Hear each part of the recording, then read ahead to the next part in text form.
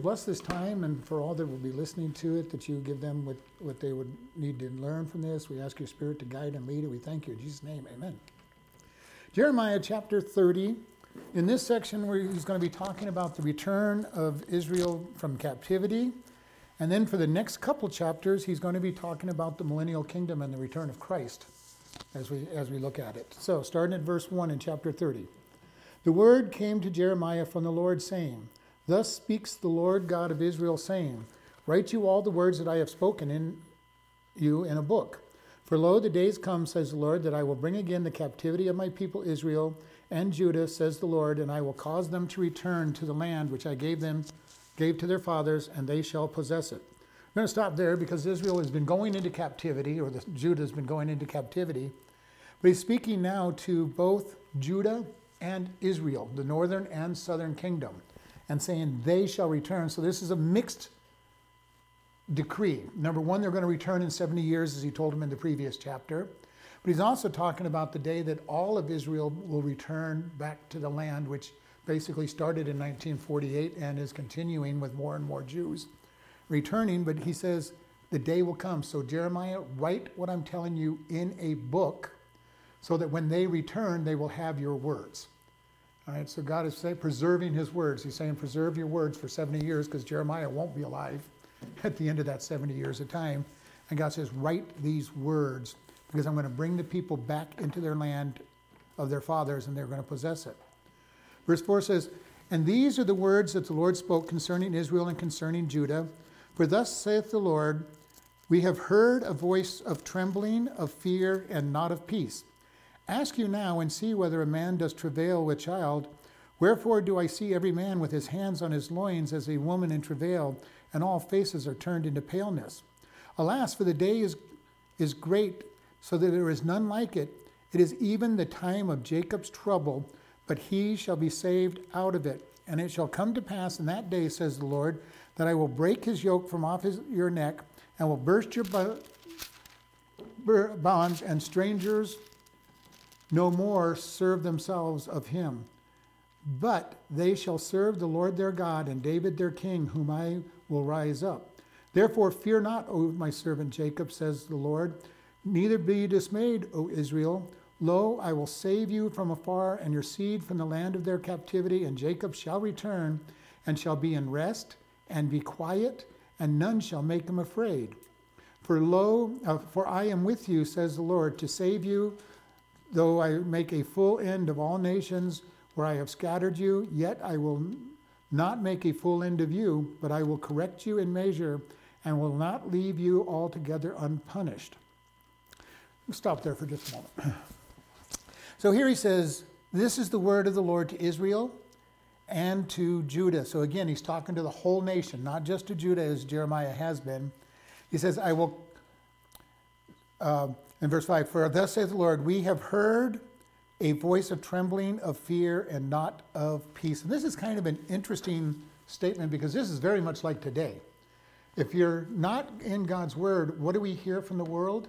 Fear, trembling, nothing but peace. And it's really striking me as I hear all the newscasts, all the articles I look online. Everything is about fear and trembling. Be afraid. Scared too.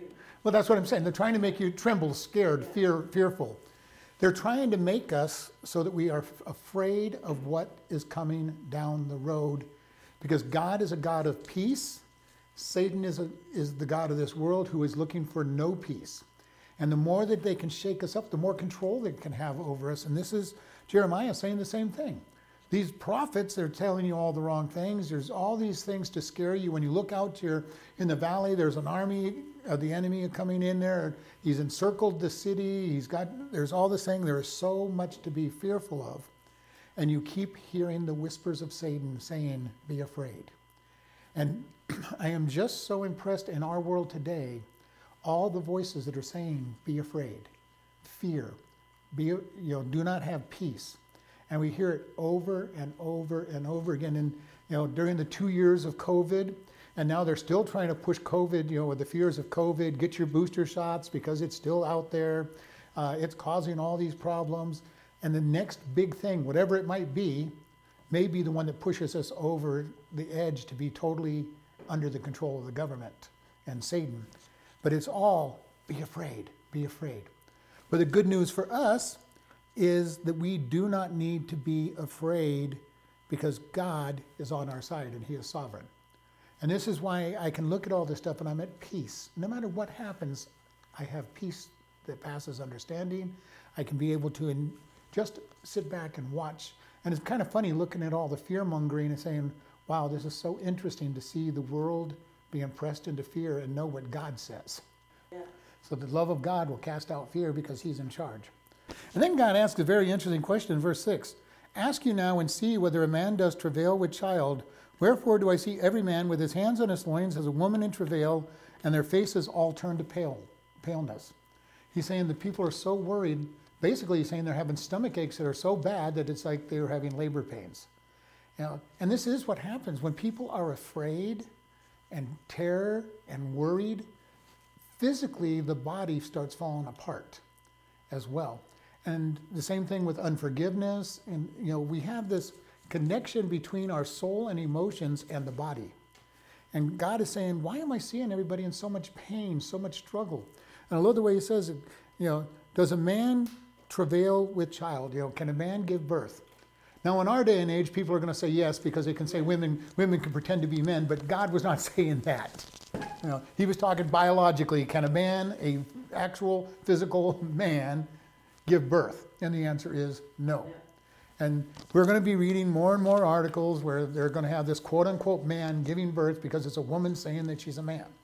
But it's never going to be that a man, biological male, will ever give birth because he does not have the parts and the equipment to give birth. Does not have a womb or any other capacity to give birth. And God is saying, why are they in so much fear that they're doubled over in pain, they're suffering? And then he goes, you think things are bad now? In verse 7, alas, for the day is great, so there is none like it. It is even the time of Jacob's trouble, but he shall be saved out of it. So he's saying, I'm watching these people during this period of time be afraid and being worried. But he says it is nothing compared to Jacob's trouble. And what is Jacob's trouble? It is the tribulation period. The 7 years when Satan has a freer hand to do what he wants. He's going to trick Israel into believing that he's Messiah. He's going to declare that he is God. They're going to reject him, and he's going to try to destroy them for 3.5 years. For the second half of the tribulation period, he's going to try to destroy them completely. And we see this in Daniel chapter 12, verse 1. It says, and at that time shall Michael stand up, the great prince which stands for the children of your people, and there shall be a time of trouble as was never seen there was a nation even to the same time. And at the time your people shall be delivered, every one of them shall be found written in a book. And many of them that sleep in the dust of the earth shall awake, some to everlasting life, and some to shame and everlasting contempt. So he's talking about the tribulation period here. And at the end of the tribulation period will be the great resurrection. Everybody will be brought, at the end of the millennial kingdom, everybody will be resurrected, and some will be rewarded and sent into their heavenly reward. Others will spend eternity in the lake of fire. And that's what Daniel says. In Matthew chapter 24, verses 21 and 22, for then shall a great tribulation such as was not since the beginning of the world to this time, no, nor ever shall be. And except those days be shortened, there should be no flesh saved, but for the elect's sake those days shall be shortened. So here we have God saying again, the tribulation period. Now, I do not believe he's saying that the days themselves will be shortened, but he's going to shorten the time of time. Satan only has 7 years of relative free will. And God is going to judge the world during that period of time. And we've said many times in Revelation, it tells us that if we just add up all the quarters and thirds and all that of the people dying, 66% of the population is going to die during the tribulation period. That's left from the rapture. That's a lot of people dying and a lot of freedom that God is giving Satan. In 1 Thessalonians, starting at verse 4:13, I'm going to read a large section here. But I would not have you ignorant, brethren, concerning them that are asleep. But you sorrow not, even as others which have no hope. For if we believe that Jesus died and rose again, even so them which sleep in Jesus will God bring with him. For this we say unto you by the word of the Lord, that we which are alive and remain and unto the coming of the Lord shall not prevent them which are asleep.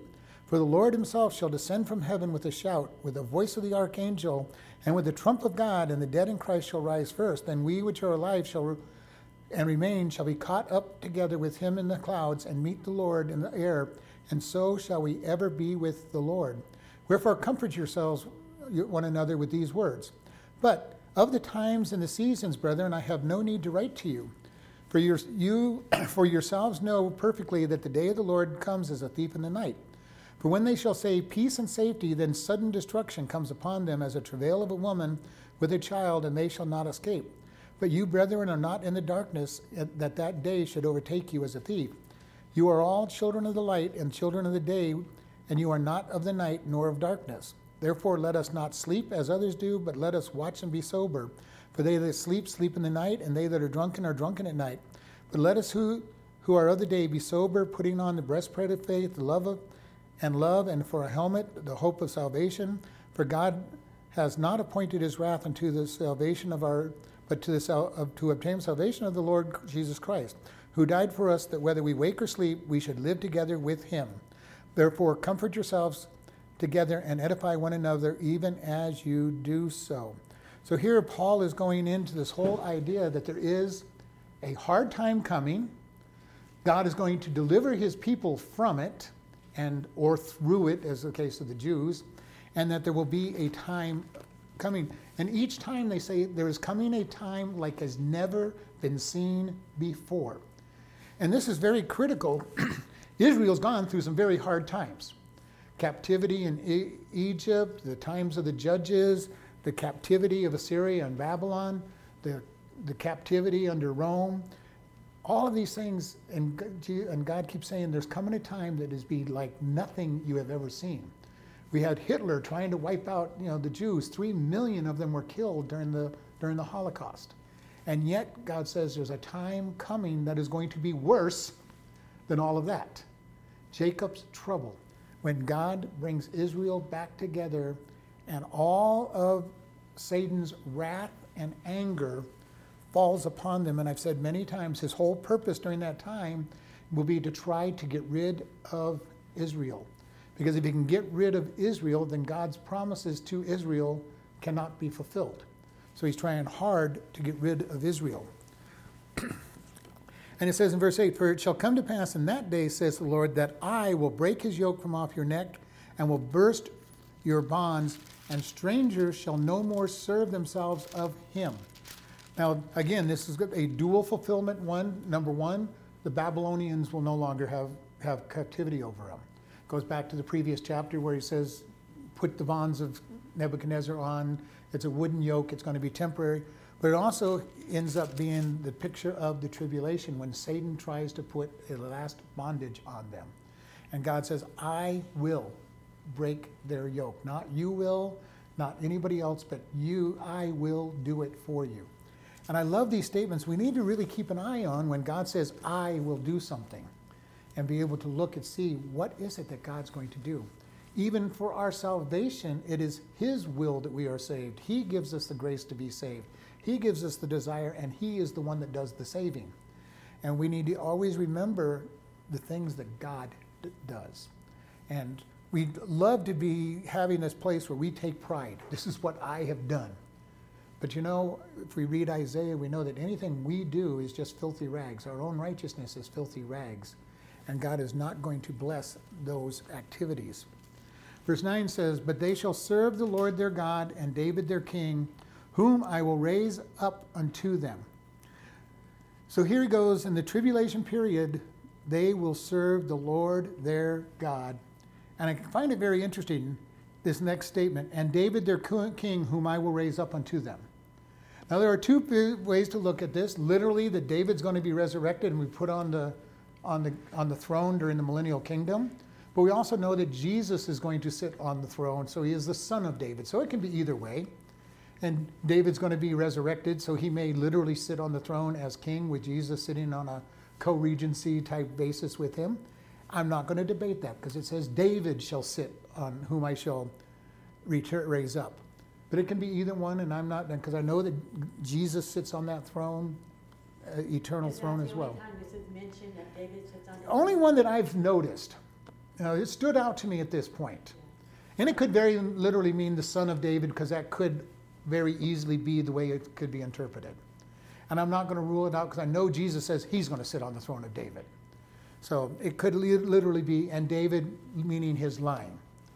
But this one has just stood out on me because it says David shall, their king, all right, shall sit on the throne. So I don't know. I don't really care, because if David sits on it, Jesus is still sitting on it.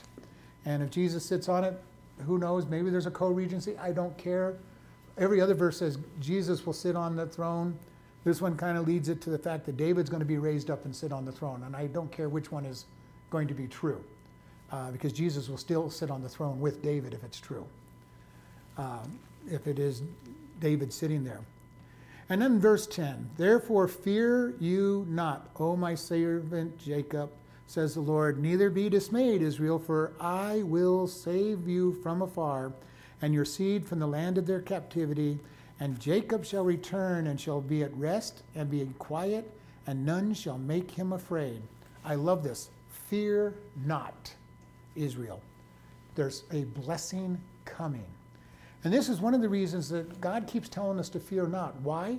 Because he is in control. He has made promises to us. He has promised us as Christians that the rapture will come, and the marriage supper of the Lamb will come, and the millennial kingdom will come. All of these things are in the future, and they are promises. And as Paul said in 1 Thessalonians, the dead will rise first anyway. Even if the people pass away, they will still go and be with the Father. And so there is no fear. And this is, I've said so many times, the world thinks that the worst they can do to us is kill us and end our life. You know, that's the best thing that can happen to us. And yet the world thinks of it as a terrible thing. The people of the world fear death. But we as Christians should have no fear of death, because to be absent from the body is to be present with the Lord. And so we should have no fear in death, because it is the greatest blessing that can happen to us, so that we can go spend our time with God.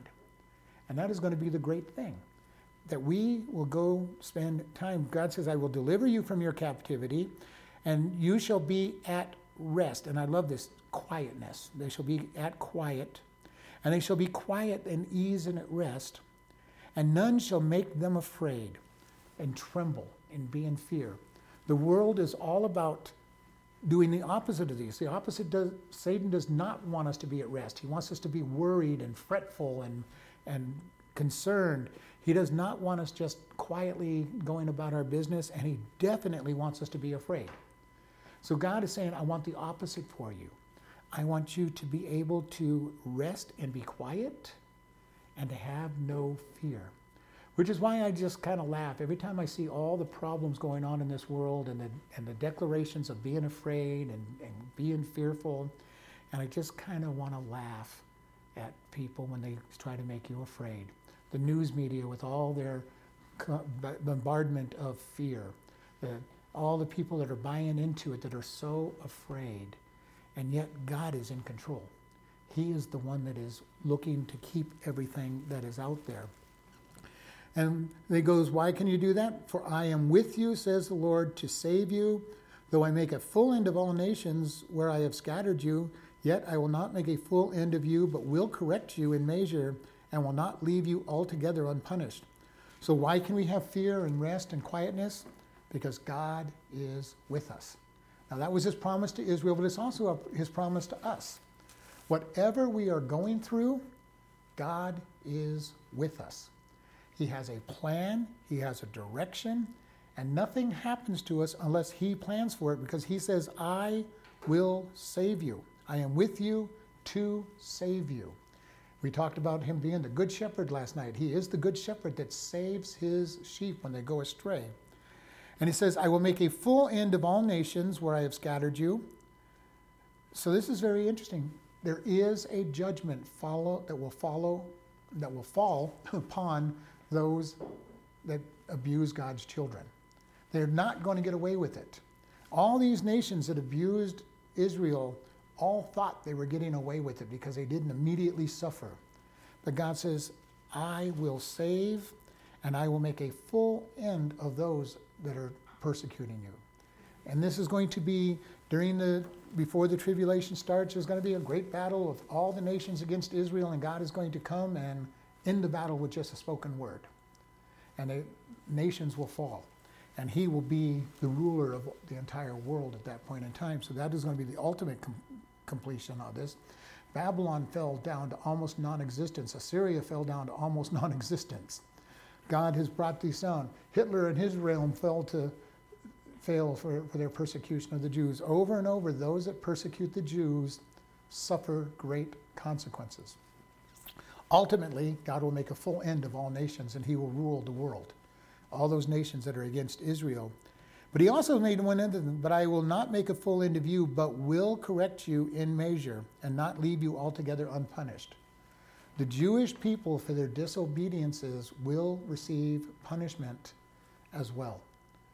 And just like we do, God does not wipe us out and crush us, but he does bring discipline upon us. And he will correct his children. And he says the same thing to Israel. You will suffer for your disobedience. You will suffer for not following me.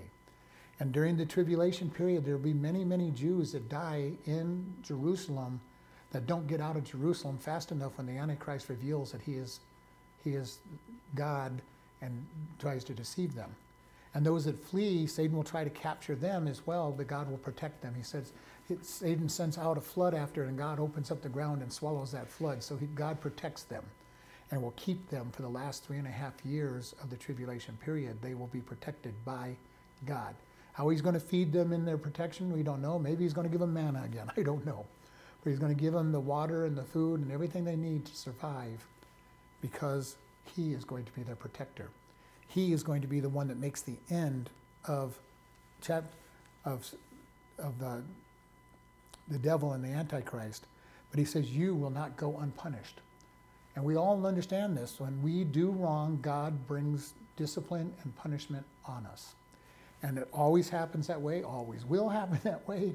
God will always bring discipline for disobedience. Why? Because the discipline is designed to make sure that we don't want to keep doing what we were doing wrong. And God will bring this on. And verse 12 says, for thus saith the Lord, your bruise is incurable, your wound is grievous. There is none to plead your cause, and that you may be bound up. You have no healing medicines. All your lovers have forgotten you. They seek you not. For I have wounded you with the wound of an enemy, with the chastisement of a cruel one, for the multitude of your iniquities, because your sins were increased. Why cry you for your affliction? Your sorrow is incurable for the multitude of your iniquity. Because your sins were increased, I have done these things unto you. Therefore all they that devour you shall be devoured, and all your adversaries, every one of them, shall go into captivity, and they that spoil you shall be a spoil, and all that prey upon you will I give for a prey.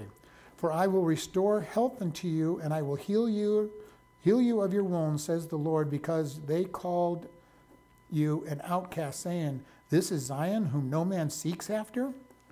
So here God is talking to him. He says, you're not going to go unpunished. He goes, I have bruised you. Or, excuse me, your bruise is incurable and your wound is grievous.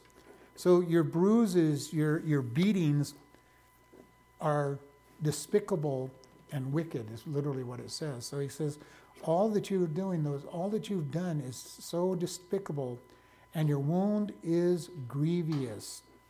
And it literally means that it makes one sick. And it's very interesting. What does sin do to us as a human body? It literally makes us sick emotionally, spiritually. Spiritually, we get sick and die.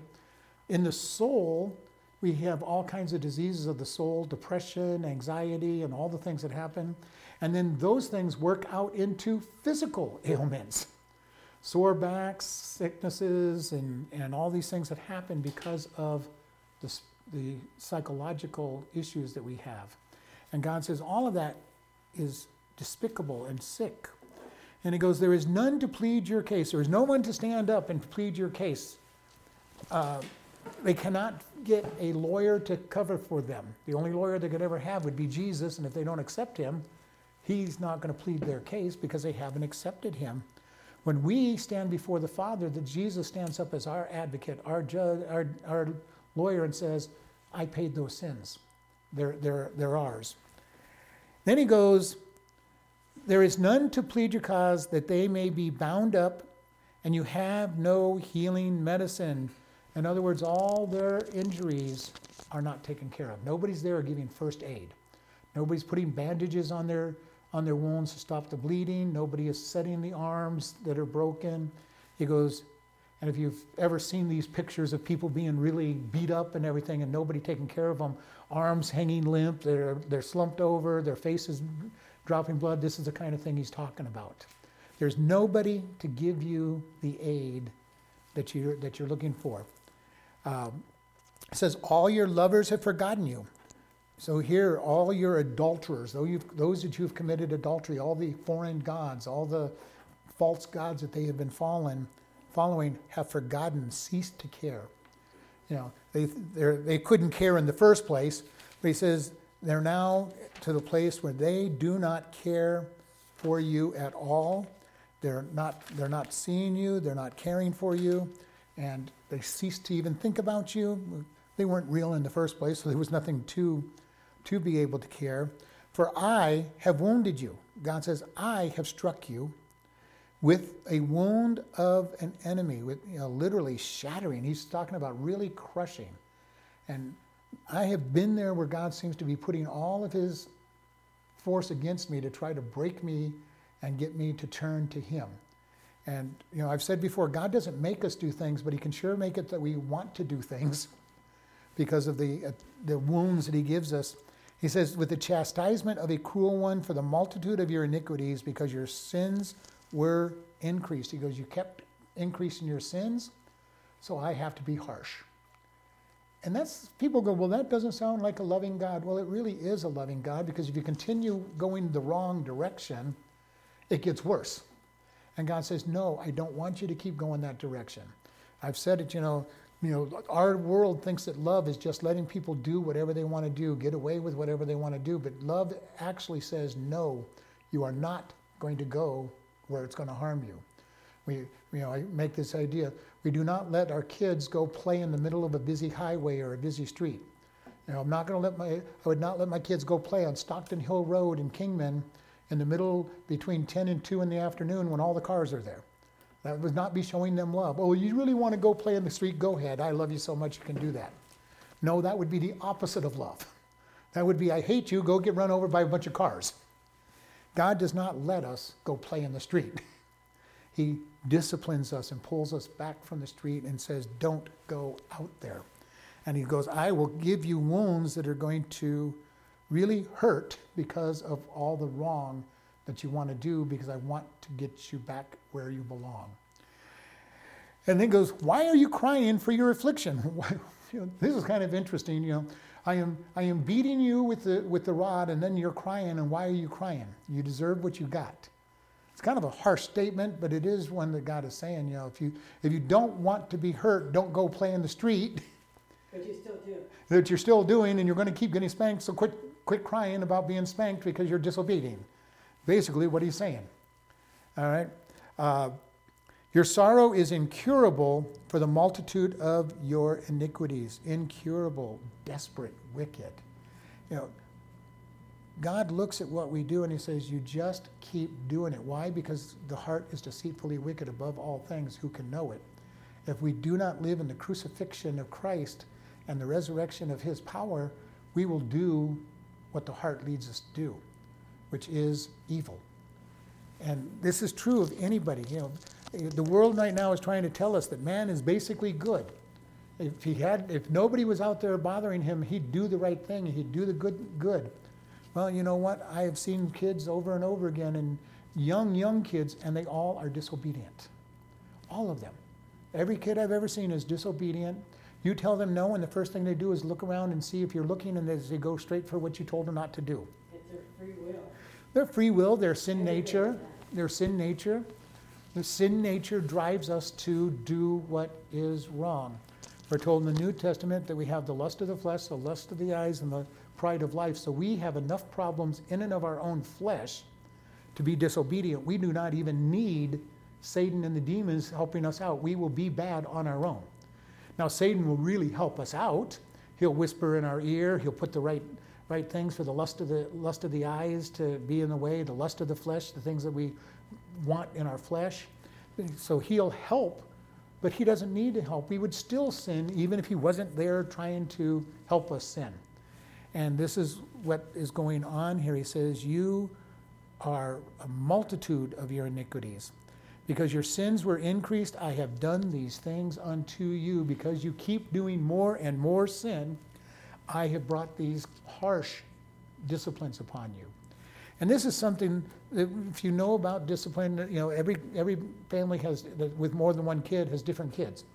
One kid, you know, one of my kids, all I had to do was give them a hard look and they would immediately break down and start being obedient. Two of my kids were very strong-willed. You had to almost beat them to death before they even recognized that they were being disciplined. And the fourth one was kind of in between the two extremes.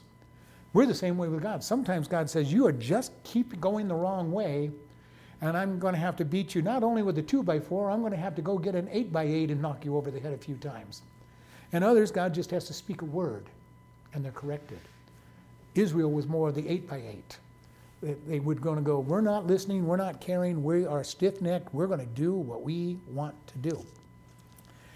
And then he goes, verse 16, therefore they that devour you shall be devoured, every one of them shall go into captivity, and they that spoil you shall be spoiled, and all that prey upon you will I give for prey. So God goes, all these nations, all these people I use to discipline you will be disciplined.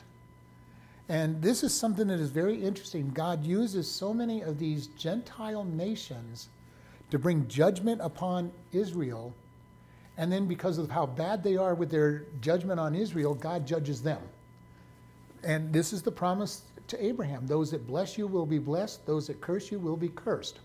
So every time somebody comes against Israel, even though God is using them to be the tool of judgment, God then brings judgment upon them for their judgment on Israel.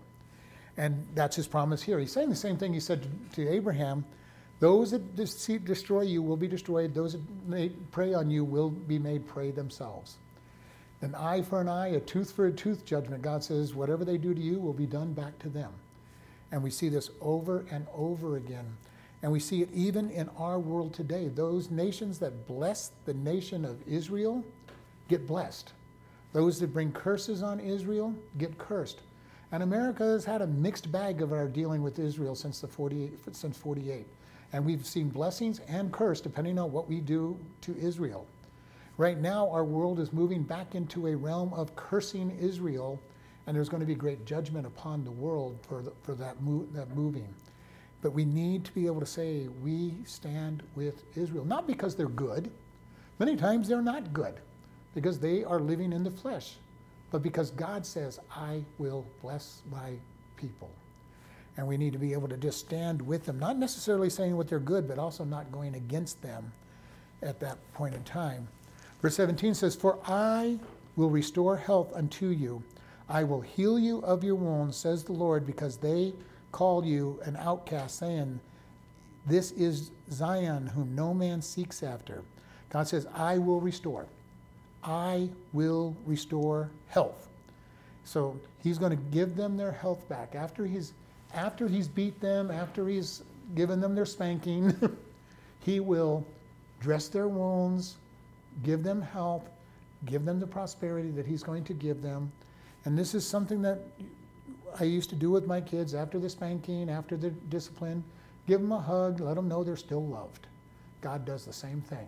He's going to reach back down to Israel and say, I am your God. I will give you help.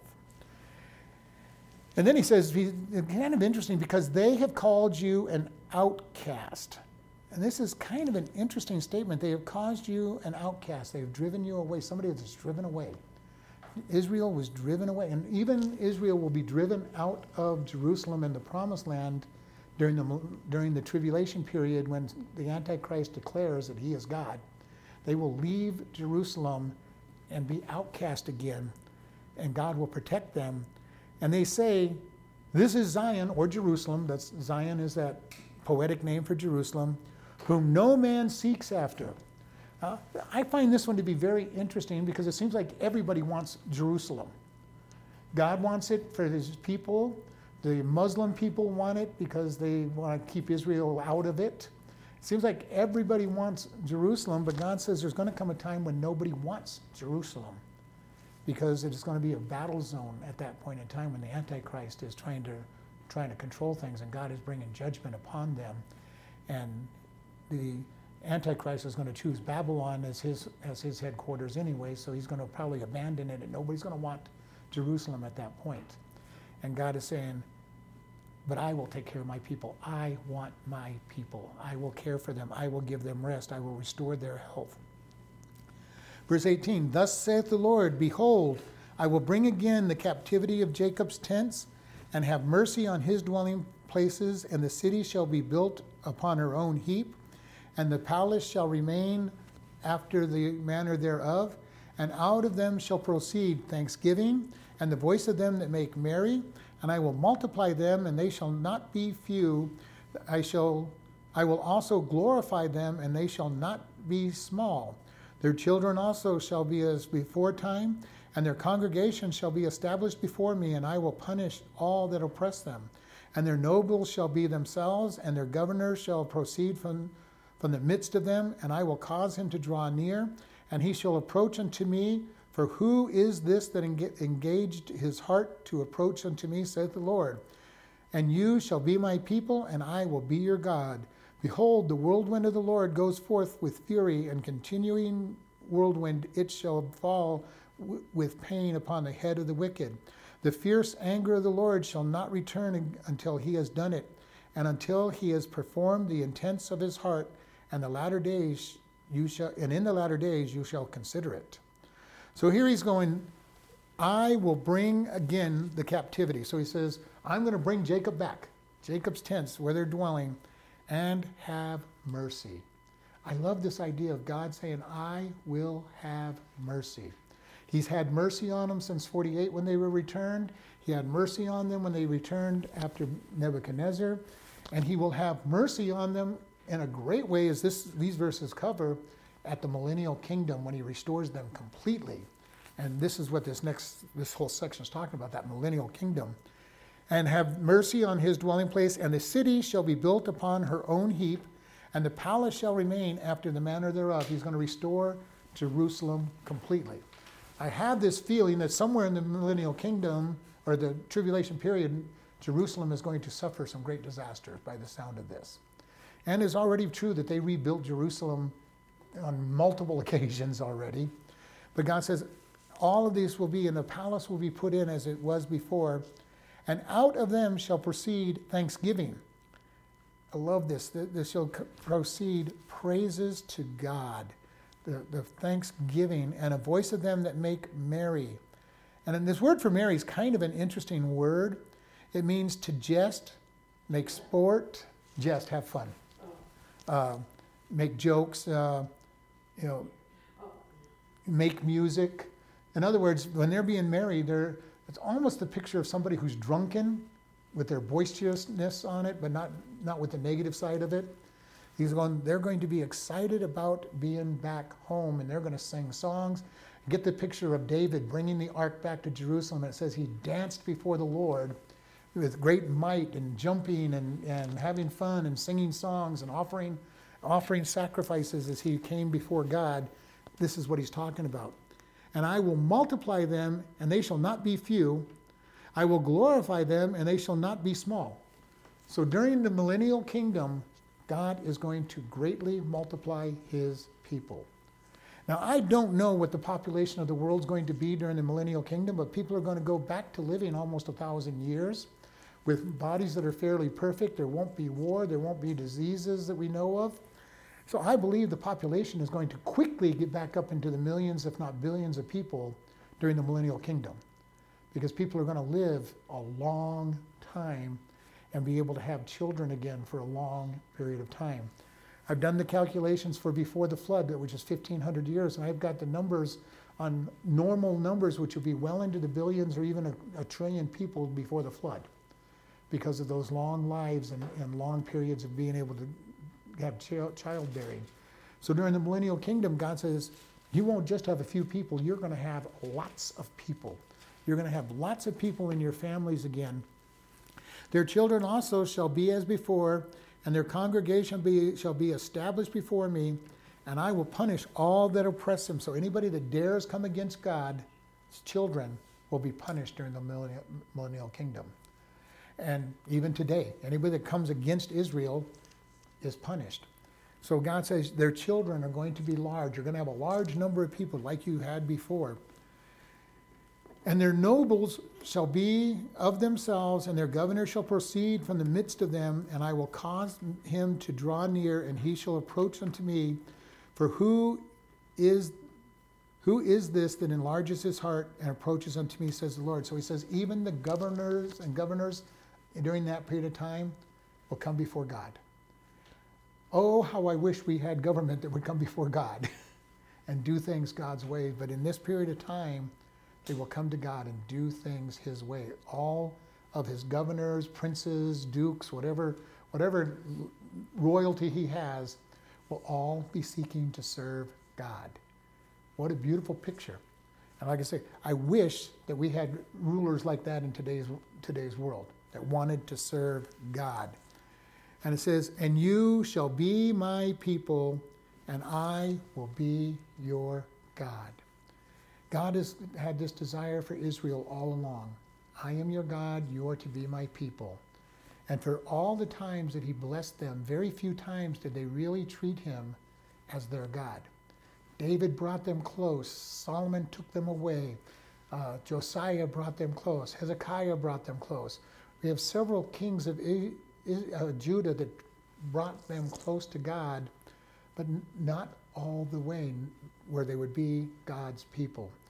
God is going to deliver them from destruction and be their ruler. Satan will be bound for 1,000 years. There will be no distraction from Satan, and God will rule with an iron rod, and they will recognize that he is God, and they will be his people.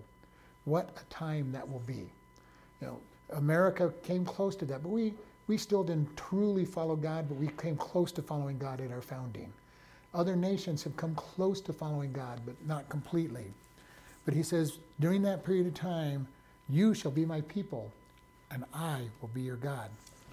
Verse 23 says, behold, the whirlwind of the Lord goes forth with fury, and a continuing whirlwind. It shall fall with pain upon the head of the wicked.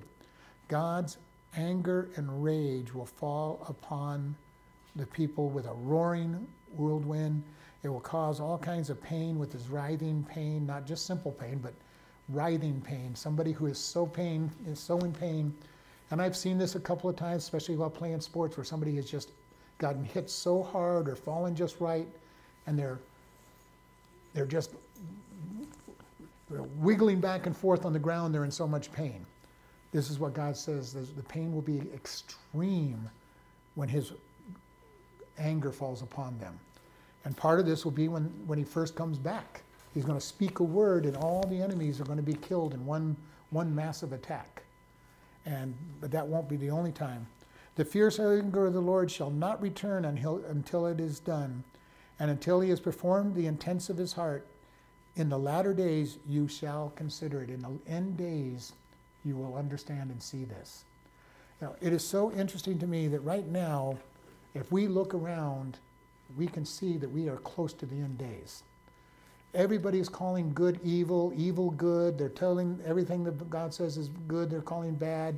They're doing everything they can to turn away from God. And yet God says, I'm still God. We're seeing evil running rampant, and we're told that in the latter days it will be like the days of Noah when men did what was right in their own eyes. We're getting right there where people are doing what they think is right, not paying attention to God, but doing whatever they think is the right thing to do. And we're going to see more and more judgment from God as this comes down. And he says, until he has performed the intents of his heart, God is intending to bring man into his place, serving him, saying, you are my people and I am your God. And then it says, in the latter days you shall consider it. And I think it's so interesting that so many Christians, even the world as a whole, is looking at what's going on around us and saying, this seems to be the end. How much longer can this world continue? And I see the same thing. How much longer can this world continue in the direction it's going? I never thought it would be this bad. And I don't even know that if it's as bad as it's going to be. I never thought that America would be having what's going on in it, and how fast we have fallen to where we're at.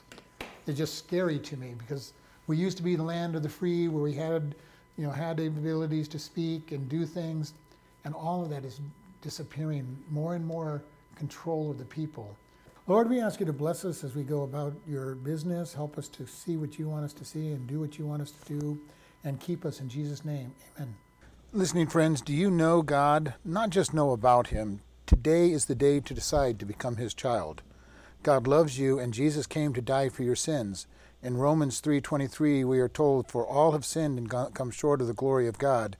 We all have sinned. God says the penalty for sin is death. Romans 6:23 says, for the wages of sin is death, but the gift of God is eternal life through Jesus Christ our Lord. We sin and deserve death and hell. However, Romans 5:8 says, but God commended his love toward us, that while we were yet sinners, Christ died for us. God loves you so much, he died for us so that we can be forgiven and have eternal life. How do we do this? Romans 10:9-8 says that if you shall confess with your mouth the Lord Jesus and believe in your heart that God has raised him from the dead, you shall be saved. For with the heart man believes unto righteousness, and with the mouth confession is made unto salvation. Today is that day for you to come to God and truly know him. Do you know him? Do you want to know him? Pray in your own words like this: God, I know that I am a sinner and deserve punishment. I believe that Jesus died to pay my sins. Forgive me and help me to turn from my sins and to live for you. If you have asked this of God and truly believe you are God's child and part of his family, we encourage you to do these things. First, tell somebody that you are saved. Second, start reading the Bible each day. We recommend starting with Ephesians and then the Gospel of John. Find a good Bible teaching church. If this is your day of salvation, you can contact us and we will send you a booklet to get started on your new life, and are available to help you with any questions you have about the Bible. You can contact us by email at office@chloridebaptistchurch.com or by mail at Chloride Baptist Church, P.O. Box 65, Chloride, Arizona 86431.